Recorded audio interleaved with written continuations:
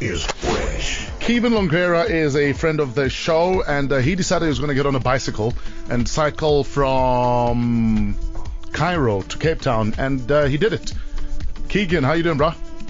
I'm good, thanks, and you, Chris? Good to hear from you again, man.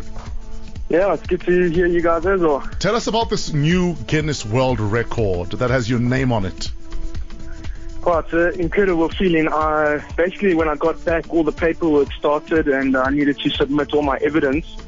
So that was GPS coordinates and waypoints, photos and video evidence, So it's a whole blog entries so and witness statements. It's a whole process then.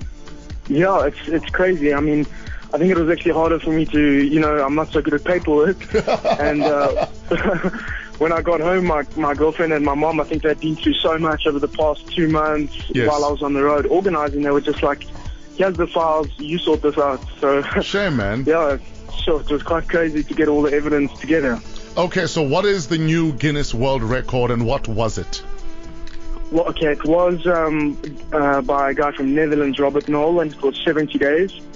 And it was officially broken. It was 70 days was broken, and it was 59 days now, 8 hours, Yeah. and 30 minutes. Yeah, That's like a superhuman feat, bro.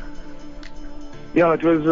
I think it was a real underdog story. I was completely underprepared, underfunded. It was. I'm really, really happy that I could have improved on the record by so much. I was a bit worried. I thought you were going to say underdog because I'm ginger. I was going to say, come on, dog. Well, that's true, yeah. I stuck out quite a bit in Africa.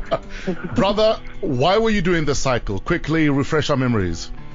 Yeah, well, it was for Operation Smile, and Operation Smile is a international organization that, raises money firstly and then goes out into the world and does cleft lip and palate surgeries on kids, and just gives those who can't afford these surgeries an opportunity to smile, first of all, and Yes. just give them another shot at life.